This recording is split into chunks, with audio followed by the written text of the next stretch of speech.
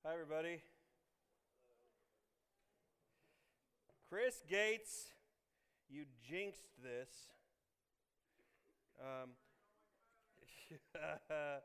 Chris, this morning, have you ever needed to print out a hard copy? And I'm like, no, it's always worked. I've never had a problem with it before until this moment right now when I turned it on and it's like, hey, let's restart. When you're cooking a meal, when you're prepping food, there's a difference. There's a difference between food that you would cook in a slow cooker, like a crock pot, and a microwave. There's a difference between a slow cooker, a smoker, a slow cooker, crock pot, whatever you want to think about, and a microwave. If you want your food fast, if you want your food fast, you would put it in a microwave. But if you want it, I'm good. I got it. Yeah, I think it works. You jerk.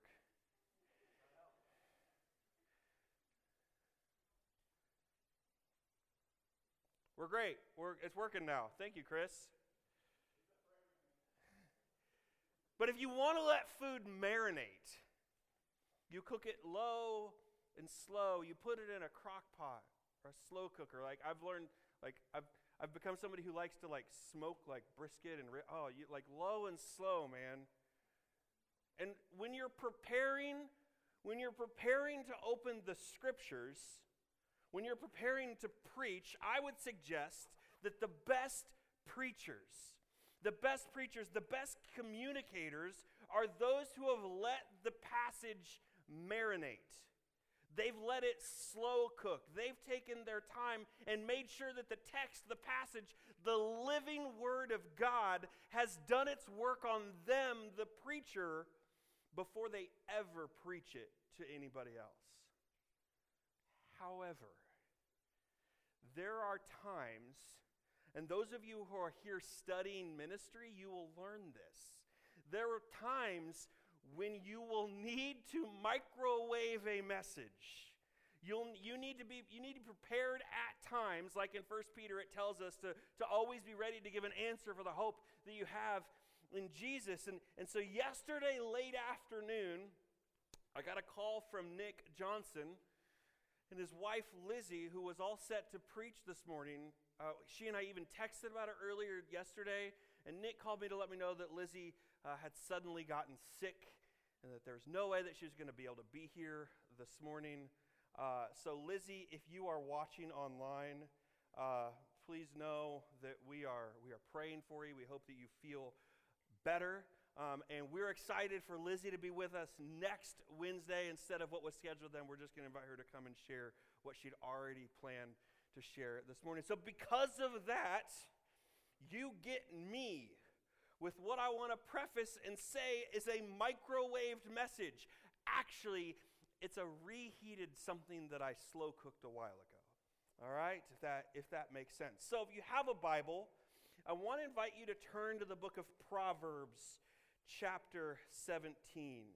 And we're going to start there this morning. Proverbs chapter 17. This morning I simply want to offer a few thoughts on our words.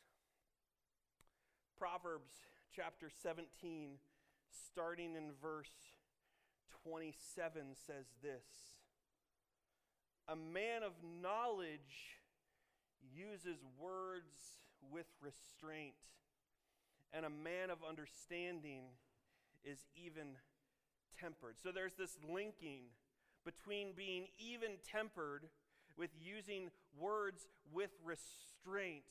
Because words have a way of raising the temperature in a room, don't they? Continue to verse 28. The author writes, "Even a fool is thought wise if he keeps silent, and discerning if he holds his tongue." Now, turn with me one book to the right to the book of Ecclesiastes, if you're following along. Ecclesiastes chapter 5. These places speak of the many words that we use and the trouble they can get us into. Ecclesiastes chapter 5 verse 3 says this, "As a dream comes when there are many cares, so the speech of a fool where there are many words." So a fool is someone who talks too much and can't control their tongue.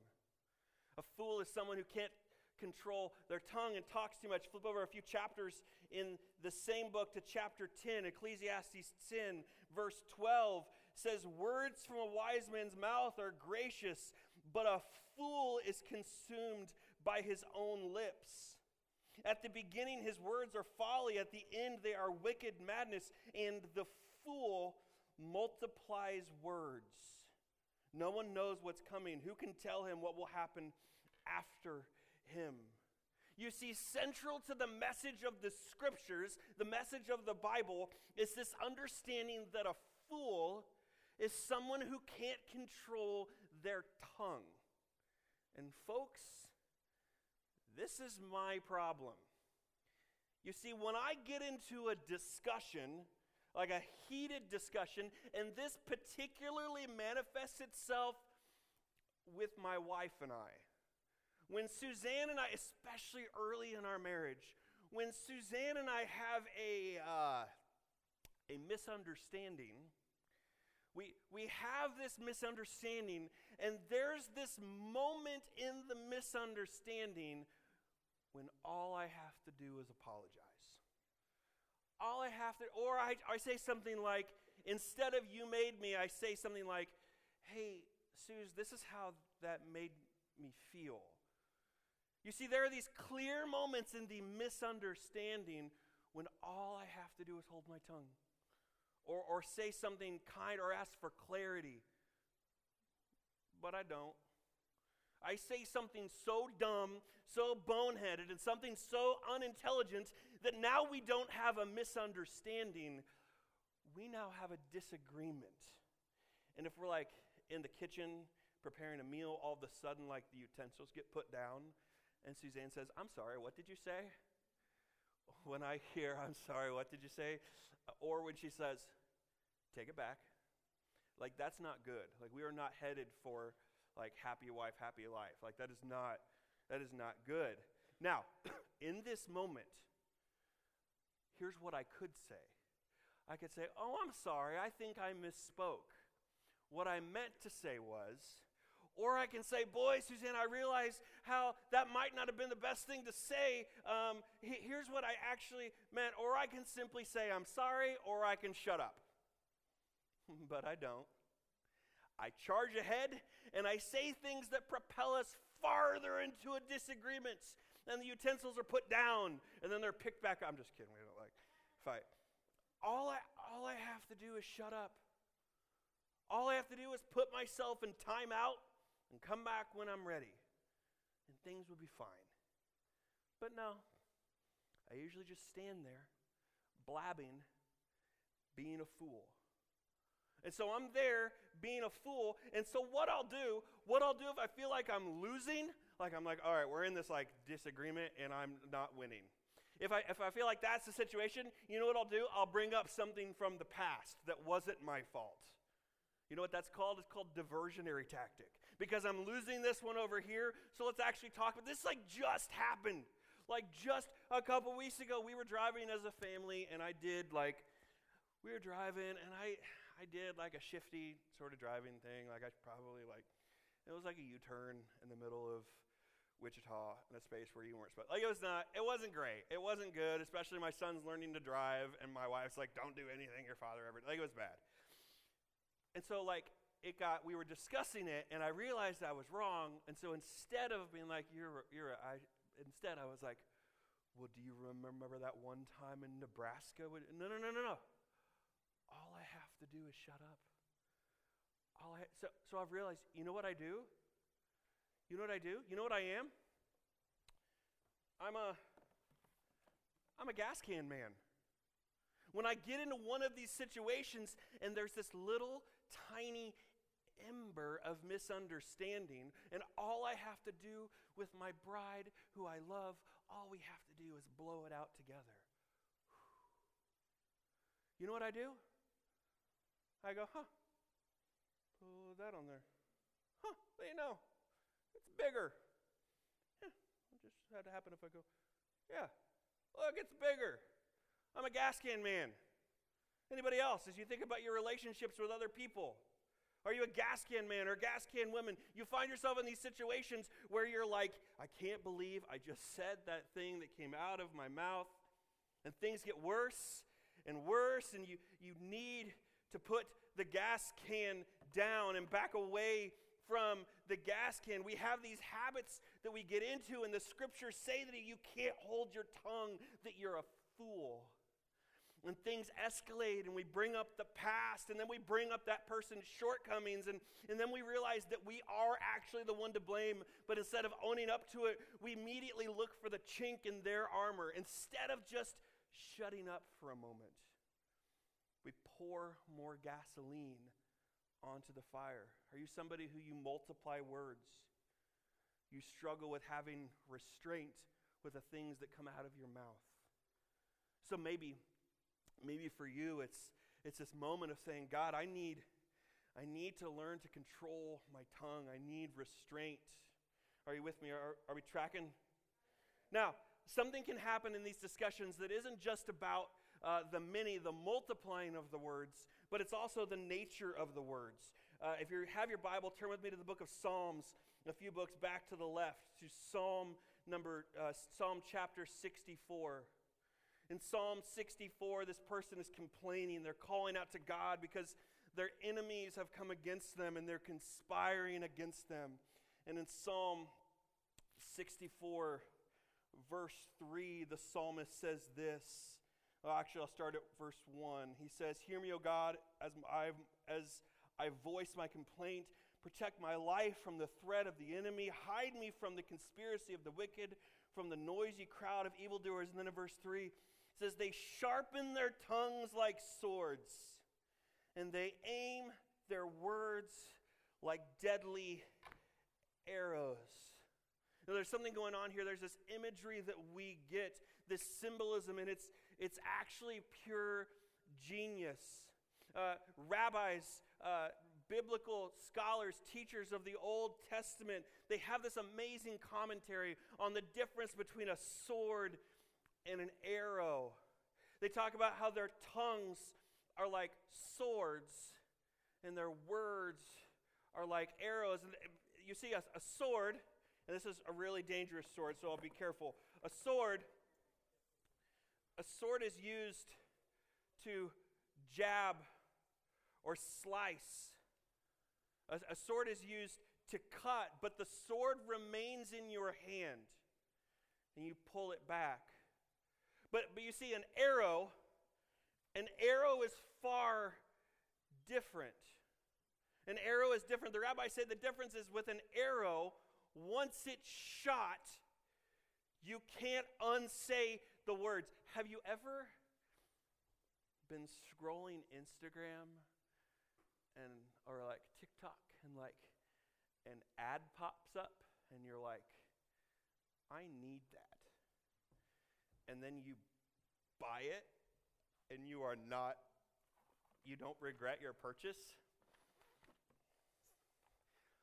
Look what I got off of Instagram. It's one of those little bows that shoots like real little arrows. You want to know why I bought it? Because I'm a child. Like, oh my goodness, this thing really shoots. And here's how I know it really shoots. I tested it on my son. That's a part of being a parent. I'm like, Isaac, stand still. Let me see if this hurts. And it here, I'm going to show you. Just because now that I'm using it for a message, it's a tax write-off. So it worked out for me. Ready? This is why you showed up. I probably shouldn't aim it at you because it is sharp. This is why you showed up to chapel today. Okay. That was so good. It poked a hole in that cardboard. So the rabbis say that when it talks about our words being like arrows, once you shoot an arrow, once you say words, oh geez, don't let it bounce off the gas can that's in there. Once you speak them, you can't get them back. It's not like I can take off at a full sprint and be like, oh, I'm sorry, I didn't mean to say that. Once the words are out there, they're out there. How many of you have a relationship where things that you said in that friendship, in that relationship, things that you said months ago, years ago, those things are still in that relationship? It's because our words are like arrows, and you can't get them back. Once they're out, they're out. My problem being a gas can man is that I get into this discussion and these things pop into my head, like painful things, like what I know will hurt that person the absolute most, and this little thing will pop into my head, and I'm like, oh, that's like the meanest thing I could say right now. And then like 3 seconds later, I'm like, did I just say that out loud? How many of you have good friends or people you deeply love, and you're in a conversation and you shoot arrows, and it's only after you've shot them that you've been like, oh, did I really just say that? Yeah. Do you find yourselves in discussions thinking, if I just wouldn't have said that, we would be so much better right now? So maybe for you, as we look at our words, maybe for you it's an issue of the arrows that you're firing and being real with yourself and acknowledging the people that you're hurting with your words. So we have the archery of the person firing arrows. We have the gas can man, the gas can woman. Let's look at another picture we get of words. Proverbs chapter 18. Proverbs chapter 18 verse 8 says, the words of a gossip are like choice morsels. They go down to a man's inmost parts. The words of a gossip are like choice morsels. Is there anybody in here who, are there any chocoholics in here? Anybody who's addicted to chocolate? Anybody who's addicted to chocolate that I could reach if I threw a candy bar at you? Yeah, look at that. That's crazy how that changed. Snickers? Snickers, anybody? Snickers right there. Oh. Cookies and cream? Cookies and cream. This is like a brick, yo. You threw a snowball at me. Why in the world would I give you candy? Freaking Joel, I wasn't even doing anything. Reese's Cups? All right, Mr. Beast Bar.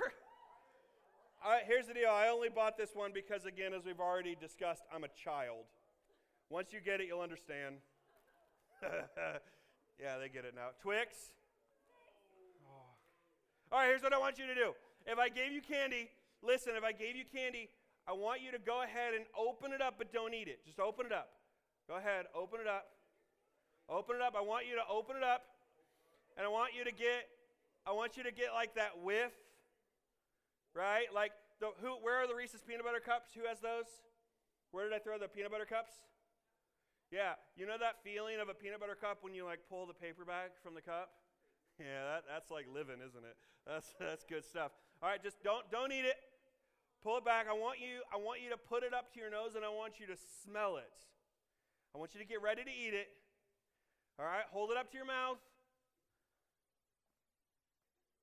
Now stop and put it away. This is the picture that we get of gossip. This is the picture that the author of Proverbs gives us of gossip. You can eat them now, I don't care. How many of you have ever been with somebody and they're like, hey, did you hear about so-and-so? And you're like, no, tell me.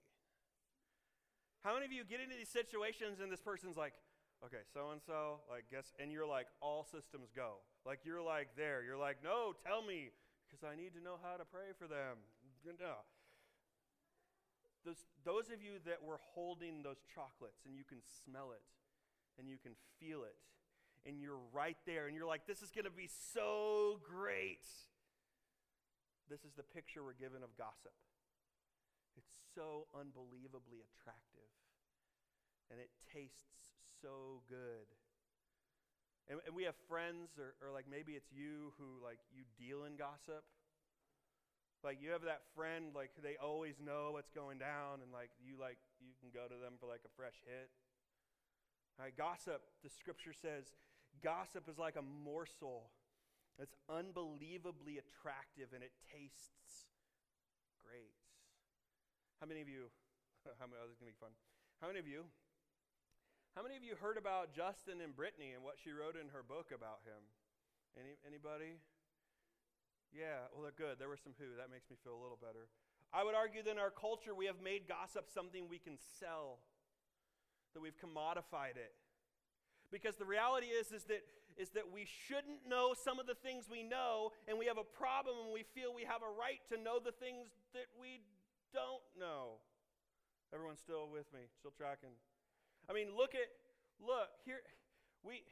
You have like these magazines, and I don't know, like if you like get these, like maybe you're at like a doctor's office and it's there, and so you sit and you like read it, or like you're at a friend's house, or maybe you have a subscription. If you have a subscription, I can pray for you afterwards. Like, so you pick it up and you look at it, and then there's like that section of like celebrities doing normal things, and you're like, oh, they're just like me. Oh, I needed to know that they got a latte because I get lattes, and they, right? You have that, like, what? And you're like, now, simple question. I want to see if you can track with me here. You go to Walmart. Where do they put these magazines? Next to the what? Next to the what at the register? Yeah, these magazines are sold next to the candy, the morsels. We consume gossip. It's right next to the candy because it tastes great. It gives us a little buzz. But as my wife, who is a dietitian, will tell you, candy, chocolate, they're not a healthy meal. It doesn't sustain us. So the scriptures say that the words of a gossip are like choice morsel. They go down to a man's most inner parts. The things that we consume, they say something about us. It says something about our cravings, our hearts. It says something about what we value. It says something about what we feed on. It says something about what brings us joy. Do you struggle with gossip? Do you struggle with hearing little fragments about people and needing to know more, needing to know things that are none of your business? And then you can't wait to share it.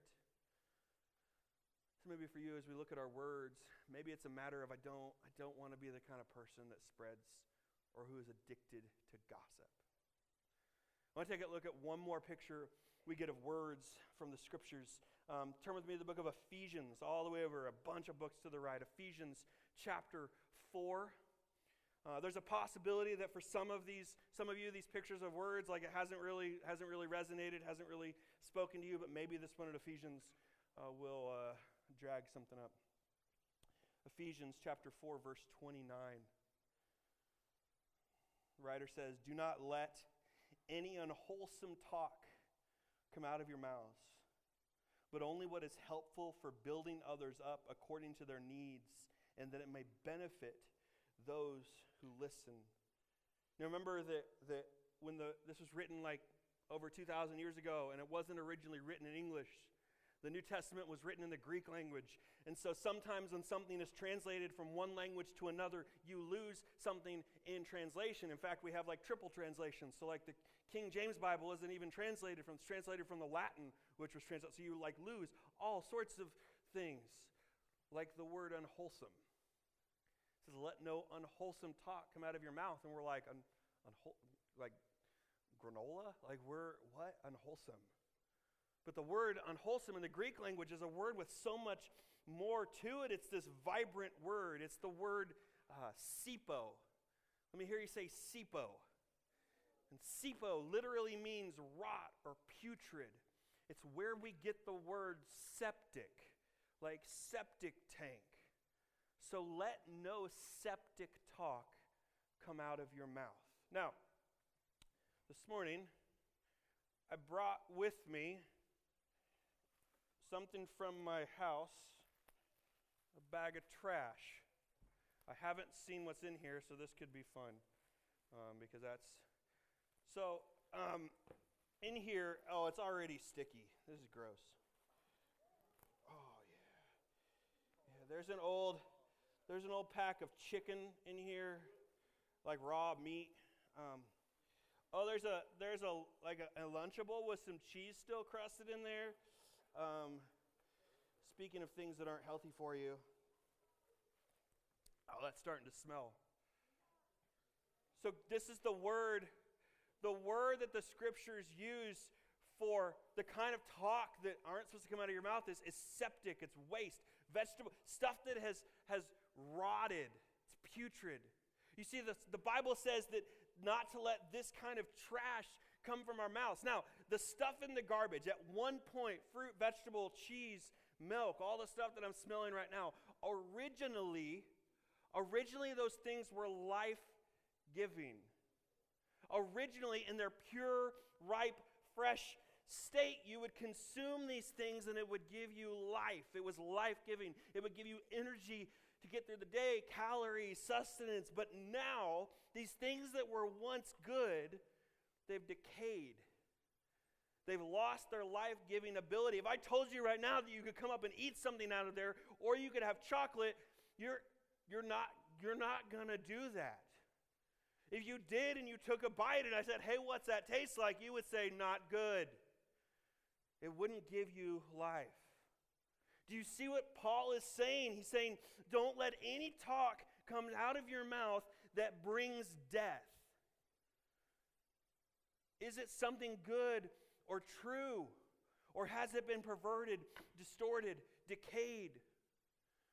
So as we look at our words, ask yourselves, are the things coming out of your mouth rot or putrid? Do they bring death?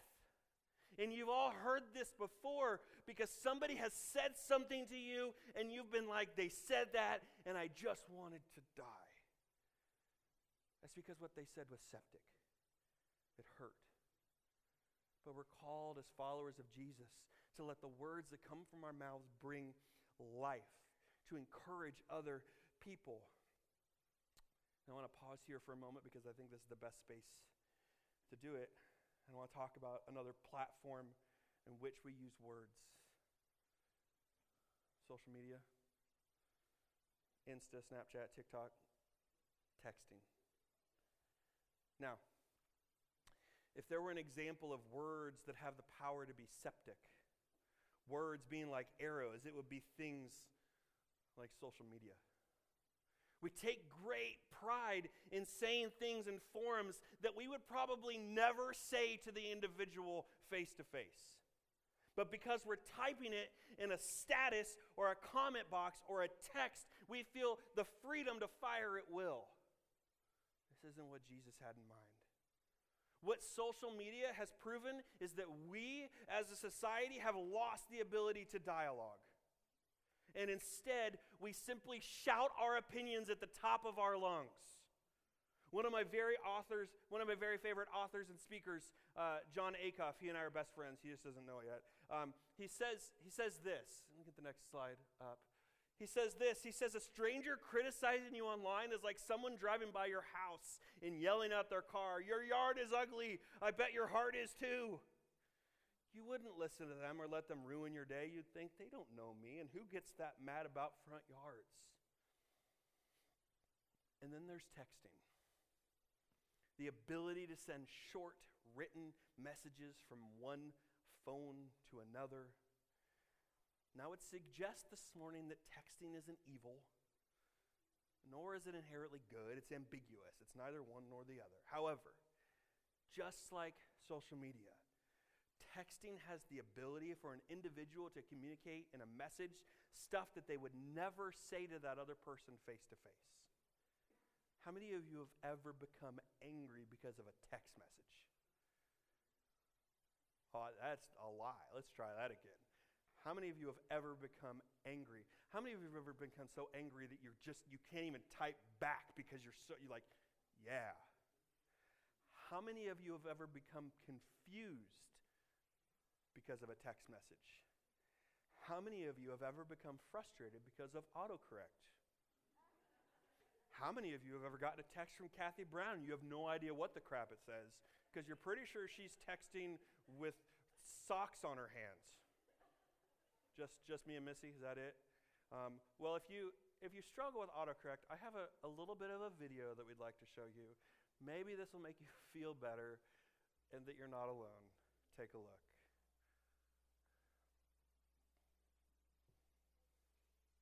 So I made a shortcut on my mom's phone, so every time she types dirty clothes, it says acid. Do you have any acid? Acid. Acid. Acid. Acid. Mom, acid. I'm not meaning to say acid. I mean acid. No, not acid. Acid. Acid. Mackenzie, I'm not meaning to say acid. I mean acid. Come here and help me figure out why it's saying acid. I watch that 20 times in a row and laugh every time.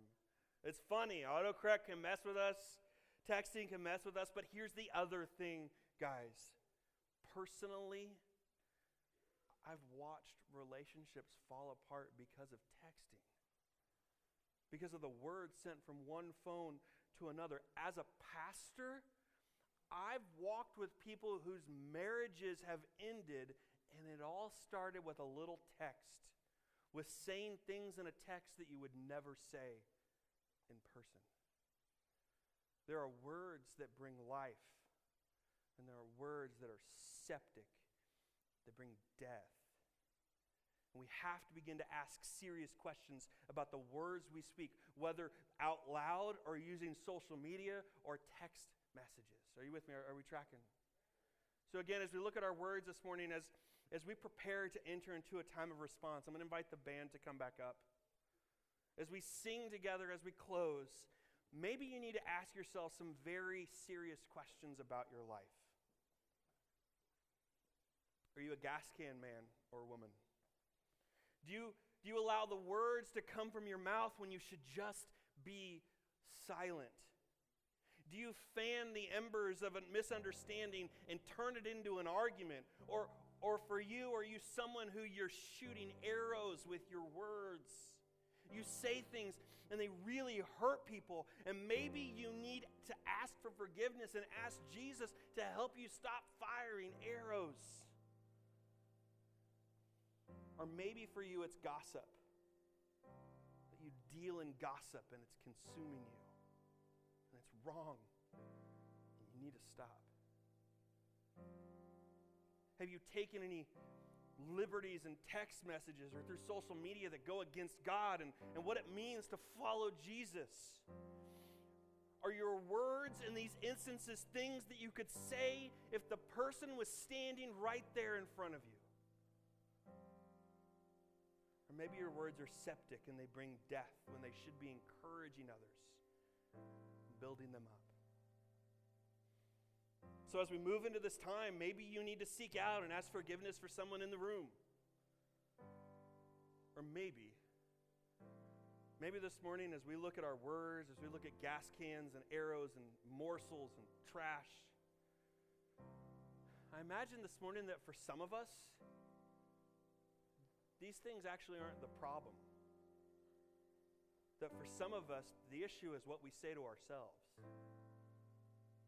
It's the internal dialogue, your internal soundtrack. And I wonder if some of us, it isn't necessarily the pain that we speak to others. I wonder if for some of us, the greatest pain is the words that we speak to ourselves. I wonder if for some of us, it's our own internal dialogue, the message that we've taken in that we speak to ourselves about our worth. What kind of things are you saying to yourself? I'm nothing. I'm unworthy. I'm a mess. I'm a failure. I don't belong here. I have no future. No one will ever love me. Shame is all I'll ever know. Tomorrow is going to be just like today. Despair is all I have. I'm not good enough, smart enough, strong enough, thin enough, fast enough. Nobody likes me. Nobody cares. For some of us, it's the dialogue that takes place in our own head. It's the words in our own head that are the most destructive thing. So maybe this morning, for some of us, it's about God. It's about saying, God, deliver me from my own voices. the things that tell me all sorts of destructive things about who I am and who I'm becoming. God, deliver me.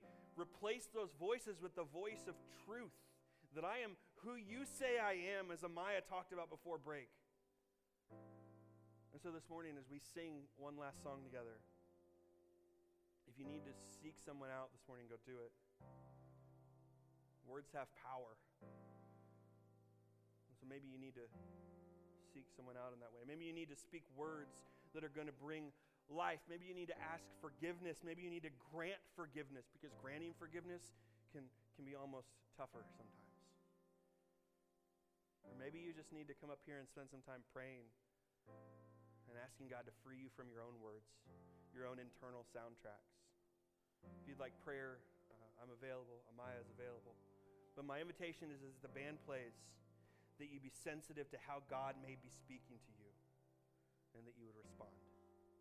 So I invite you to stand and let's pray together.